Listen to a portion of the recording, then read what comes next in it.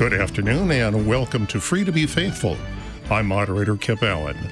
Free to Be Faithful is a religious liberty education and awareness program created by the Lutheran Church Missouri Synod in response to increasing governmental incursions into religious life.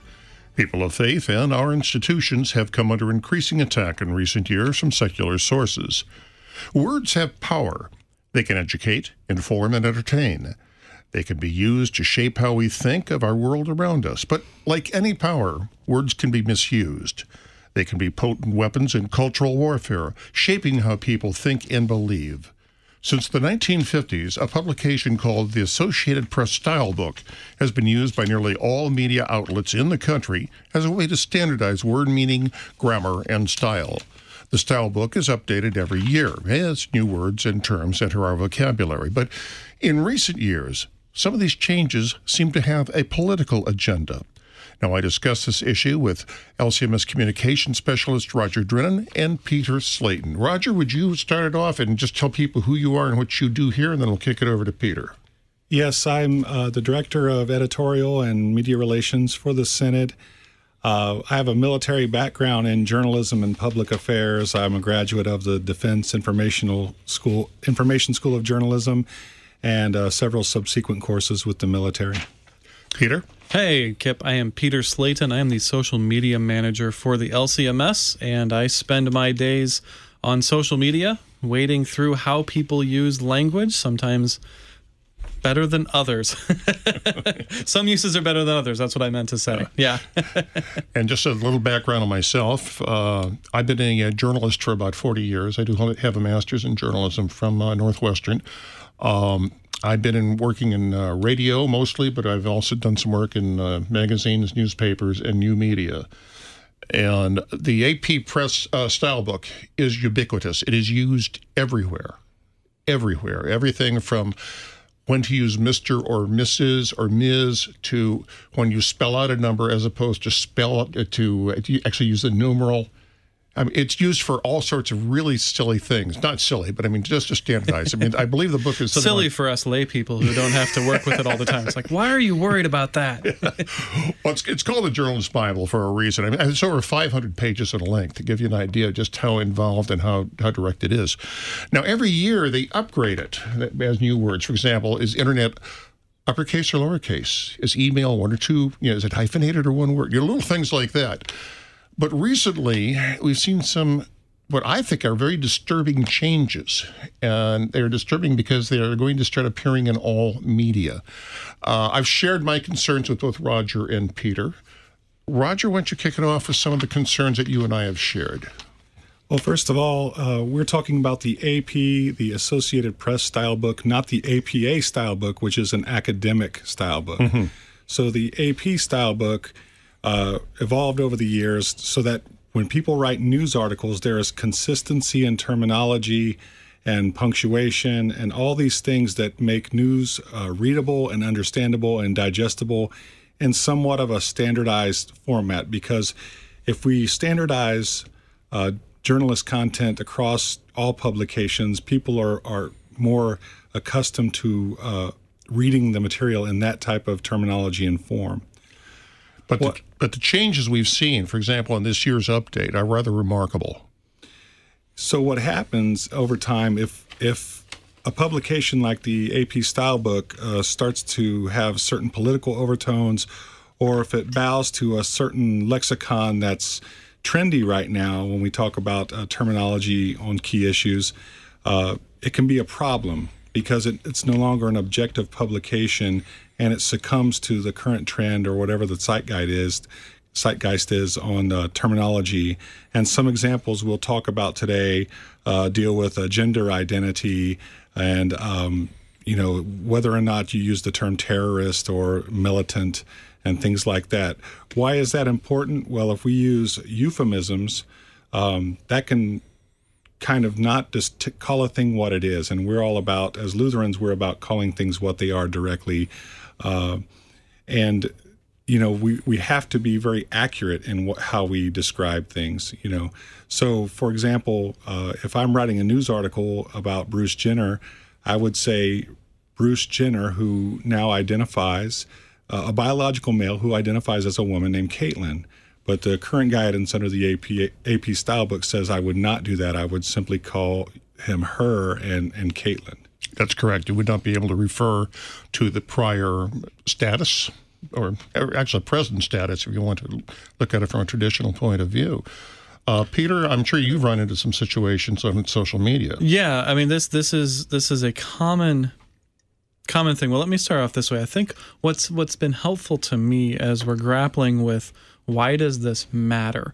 Because most of us we're not necessarily dealing with the AP Style Book, but it is going to impact what we hear and how we hear it. And so one example I thought of is, if my children typically call me daddy, that means something particular to them. They use that word in a particular way, it means something. But if all of a sudden one of them calls me father, there's something different going on there. There is a change in how I think about them, how they think about me. That change communicates something, even if it might be the same kind of word. There's now a different meaning behind that because it's not the way it's normally been used. And so if they continue to call me father over time, I'm going to adjust to that and realize there's been a change in the relationship. Something has shifted here. Mentally, my own thinking will shift.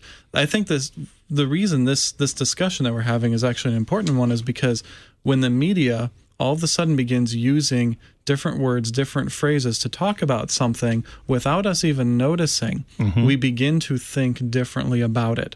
And like you said, on social media, this happens frequently. You get in arguments over which word should we use, which terminology should we use, and it can get very very ugly very fast if people's emotions kind of run away with them. Well, one change I've seen in the AP book that really disturbs me concerns the pro-life movement. Now, pro-life movement has been around since R.V. Way. We're talking 40 years now. We know what it means.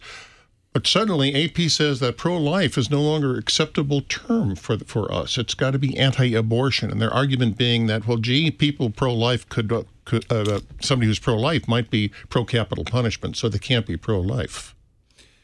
And at the same time, AP now advocates, I believe it's pro-abortion rights for those who advocate. Yeah, rather than abortion. pro-abortion.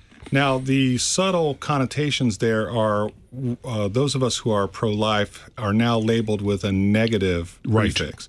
And that may not seem like much, but it really has an impact on the psyche of the reader, a subtle and cumulative impact the more that they see these negative prefixes on our end of the spectrum and a more positive or pro prefix to those who advocate abortion. Well, especially if all the sources they're consuming for their news are speaking in that way, and they never have opportunity to talk to a real pro-life person. There are people in our country, we have become so segmented and so separated from each other in many ways. We like to form our own communities of like-minded individuals, and so we can literally be separated from anybody who thinks differently from us. And so when all your media sources begin to speak the same way you do, or you begin to only hear from that single voice coming from all those media sources, and you're in a community that speaks the same way, and as Roger just said, it's subtly negative, you are going to have that is going to influence you to where even without, because you don't know any of these people, you never interact with them, you are automatically going to have a subtly negative impression of them, having never met them before, having never interacted. Or when you do enter into those interactions, and this is what I see on social media quite frequently, you project that negativity onto them, even if they've never actually displayed it actively. Well, it can even be a normative thing. For example, with the concept of gay marriage, I'm going to quote directly here from the AP Style Book. Regardless of sexual orientation, husband and wife is acceptable in all references to individuals in any legally recognized marriage. Spouse or partner may be used if requested. Now, I had always used, prior to this, when I was doing my straight reporting, I'd always refer to them as partner. Which in and of itself demonstrates how that language shift with whether it's the AP style or just society in general, you became comfortable with using the word partner, whereas 40 years ago, nobody would have been comfortable with even that. I think you're. So we're right. already impacted by it. We can't even escape it, even as we're aware of it. Yeah. So what we see here is the Associated Press, which we relied on for the standard verbiage for a long time in journalism, is now advocating, the current lexicon, the progressive lexicon, which deals with, and on gender, right here under the gender entry in the new AP Style book, it says that gender is not synonymous with sex. Gender refers to a person's social identity. So you have these assertions now in AP where they've totally bought into the current zeitgeist and what I would call a trendy lexicon, whereas responsible journalism calls us to report facts. I would liken it to Hans Christian Andersen's Emperor's New Clothes. We call things as they are because we don't want to be telling the emperor he doesn't have any, that he has clothes on when he does not. And, and in that book, all the people feared that they would be called idiots if they didn't agree that he had clothes on. So there's a danger to going along with the current trendy lexicon versus what we would call traditional journalism. And this is a real fear for many people. Once again, on social media, particular fear, any social media, Facebook, Twitter in particular, there is a fear about speaking up and using the improper terminology. Whatever terminology has become accepted within society, generally accepted, there is a backlash. There is a price to be paid if you choose not to use it. And so there can be some fear involved, and a disengagement and a walking away from the battlefield entirely. It is, and we as journalists, as communication specialists, and as Lutherans, are deeply concerned with what we know is true. And we also, when you step outside the current, politically correct terminology, people will accuse you of being unloving. But for me, it is more unloving to mislead a person and to indulge, the current trend versus to stick to factual information that is not impacted by politics, and I think you were mentioning earlier how Orwell wrote about this and others have written about this, manipulation of language. But you want to be precise and as unbiased in your language, and I think that dealing with facts, because people have to deal with objective realities. I know that a lot of the postmodernists have rejected the idea of objective reality and objective truth. Yes. But there are certain things that there are consequences for certain things, and we owe it to people in our reporting to be factually accurate, to not succumb to political pressures or to academic pressures or whatever they might be, and just stick to facts and be as unbiased as possible in how we present information. And in our case, we always include the church's doctrine and positions in our reporting and what the church is doing about certain things. Roger, you mentioned in your background that you had some training in psychological operations, psychological warfare. Yes. Specifically utilizing words. Could you expand on that a little bit? So in military strategy, information is weaponized against your enemy and has been for centuries. It would go back to someone like Genghis Khan building extra campfires at night to make his army appear larger than it was, and then the enemy, succumbing to that idea that it was a great army they were getting ready to face. So, deception against an enemy and using information as a weapon has been around for centuries. And so as time has gotten on, that's become more sophisticated. So in a deployed environment, when we're fighting bad guys, we would use information or disinformation to help our folks achieve their objectives and save lives and those kinds of things. So I was sent to the Air Force Psychological Operations course at Maxwell Air Force Base, Alabama. And so that when I was deployed as a public affairs guy, I would work not right with the PSYOPs folks, but my information would be in concert with whatever their objectives were and not interfere with that. But since attending that course, I see how psychological messaging is placed in words and syntax and also in entertainment media and news media reporting and so much. Once you've been through that course, it's kind of hard not to see things through a psychological operations lens.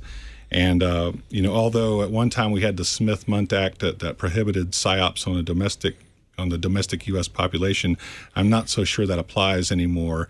And also the press is, runs amok with whatever biases they want to. So, but it does let me know, it did teach me that just the subtle manipulation of language can have a huge collective psychological impact on a populace.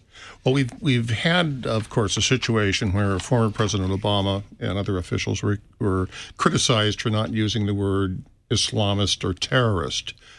Now, again, according to the AP, you shouldn't use Islamist or terrorist. The actual expression should be militant. And there's a gunman or lone wolves or attackers, not terrorists. Yes, and I even think that we had an incident at an Army base on the East Coast a few years ago where they tried to call it workplace violence, where that soldier, the major, who was a Muslim, went around chanting Allah Akbar while he murdered 13 soldiers, and that was termed workplace violence. So again, and there seems to be a selective employment of euphemisms. Yes. And certainly Islamists get that passed by the media in many cases. I don't know why that is. I don't know if it's because so many in the media have a certain idea about what multiculturalism entails, or ideals about how that works versus how it doesn't. But we need to call things what they are and inform people factually. And if that means that we're not using the current lexicon that's been so supposedly mandated to us, then we have to stick to the facts versus politically influenced language. Well, for example, the very concept of, say, traditional marriage, which we deal with every day here at the LCMS. Now, Peter, I know I've run into in social media, if I say I do not support the concept of gay marriage, I am immediately a homophobe. I am a terrible person. I'm a hater. I run into this all the time. Well, part of this, there's this concept that I've learned about, and I'm currently kind of processing this whole context collapse, where because of social media, we have so many audiences in our lives that are now all in the same place. So all my high school friends and my college friends and my childhood friends and my family and everybody is all on my Facebook wall, and they all have varying backgrounds and differing opinions and differing political views.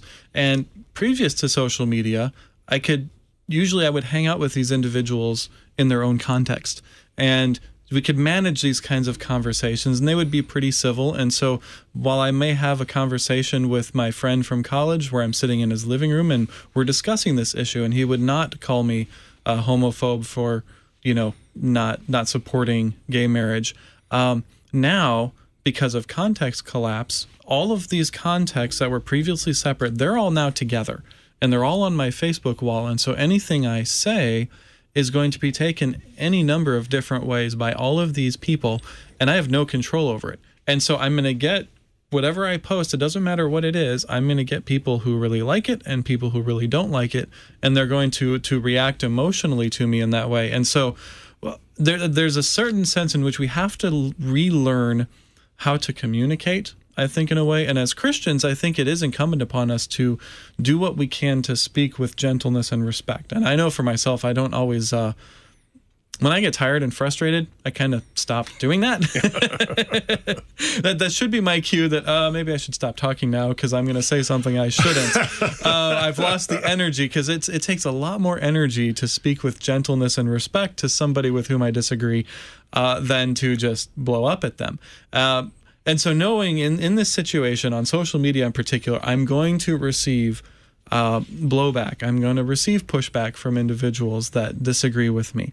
I need to be ready as a Christian. What is my gentle and respectful answer to this? What is my gentle and respectful way of talking about this in the first place, where I even throw the topic out there? And that's hard. There is no simple answer to that, because Well, all these different contexts that I'm interacting in, it's going to look different in each of those different places. And like Roger said, some of it may be a little more of a straightforward, hard-nosed approach depending on that individual. And other times, I really need to walk very carefully and tread very carefully. I always found, at least when I was working in the print media, if I were to write a reply, I did a lot of editorial work, and if I got a reply to an editorial I had written, I'd sit down and write my letter on there, and then I have to put it aside for a day to let myself cool off and pull out and look at it again. You can't do that with Facebook. Or you can, well, but you I should. don't. That's part of the problem. People don't do that. There is this expectation that the social media conversation must happen immediately and now, and it must keep going. Partly because we seem to have the shorter attention span. So, if you're not immediately responding, well, you no longer respect me. What's your problem? That becomes an insult in and of itself for not responding. But that actually only ends up exacerbating the problem. Because, I run a Facebook group, and in the group, I will regularly tell people, step away, come back tomorrow. Yeah. If you're still interested in talking about this, let's talk about it tomorrow. But you're too wound up right now. You need to walk away. Now, Roger, you deal more at the print end here. And, of course, the LCMS has a number of print publications that all pass through your hands. How do you handle that on our end? How do you, as a Christian and as an editor, being aware of the problems that we are having with the AP style, how do you approach that? Well, I think, right now we're updating our LCMS style book, and I certainly have to list the exceptions to the AP and the update of that style book given this latest version. And so we are not obligated to follow the AP blindly. So we can make exceptions to how we address gender, and we're going to continue to use pro-life. We are going to talk about marriage the way the church talks about marriage. But aren't we being just a voice in the wilderness? Because we know the rest of the media, the secular media, is going to follow AP. How do we counter this with the public at large? Well, for one thing, broadcasts like this, I hope, raise awareness of a certain level that language is being manipulated within our society. Our conversations with other people, we can let them know as well. And to let them know that when we talk about accurate reporting, it's not meant to be any type of unloving or comment, nor is it meant to be political in nature. It's meant actually to be apolitical and simply factual, which is what reporting should be. Commentaries, op-eds, those are for opinions, but news should be news. And our terminology should always be accurate and not influenced by politics. Well, I know when I was in journalism school back in the dark ages, the thing that was drilled into my head over and over and over again was my opinion didn't matter. And if I had a problem with it, tell the editor and somebody else would do the story.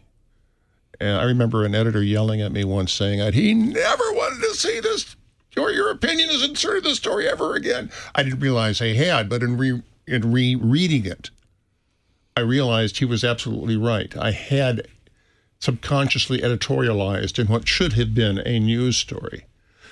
I don't think that's happening today. I'm not seeing that all that often in newsrooms. Well, I think that's one of the major points that we're bringing up here is that this new edition of the AP style book doesn't even try to do that anymore in many of these changes. They are now intentionally editorializing under the guise of not editorializing, that they're holding to the standard and that they're keeping, they're just trying to keep the consistency and making sure that we're not being biased, but they are actually being even more biased than they were before. Well, it's like arguing the issue of gay marriage or the issue of abortion. This is all settled now, therefore do it our way. Operate within the new reality? Yeah. Is that what they're saying?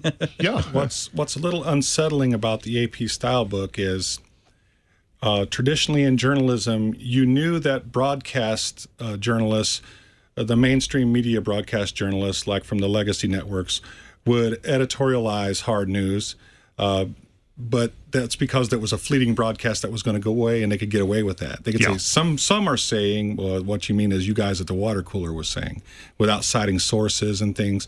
But to have it creep into print, which has more permanency, is definitely a concern, and people need to be aware of how they what they're reading, and realizing now that the print media is kind of succumbing.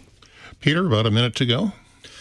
I think one thing that I've struggled with is this isn't anything new. As Christians, we always need to be aware of what worldview is being presented to us.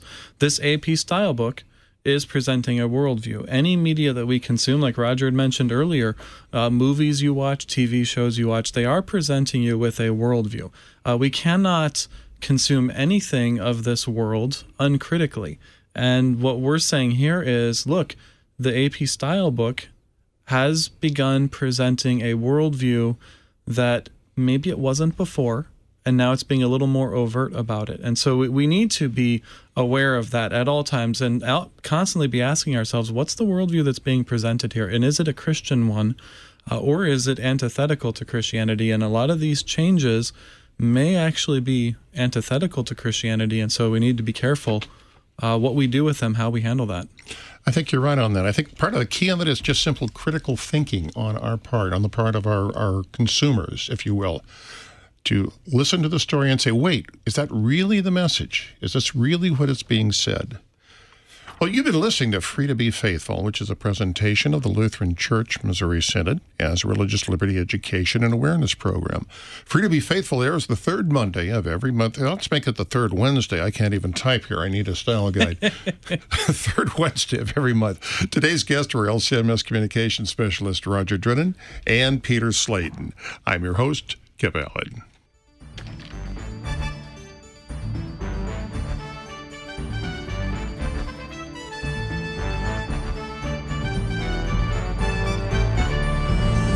You've been listening to Free to Be Faithful, produced by Worldwide KFUO, the official broadcast ministry of the Lutheran Church Missouri Synod. Thank you for listening and supporting Free to Be Faithful on Worldwide KFUO.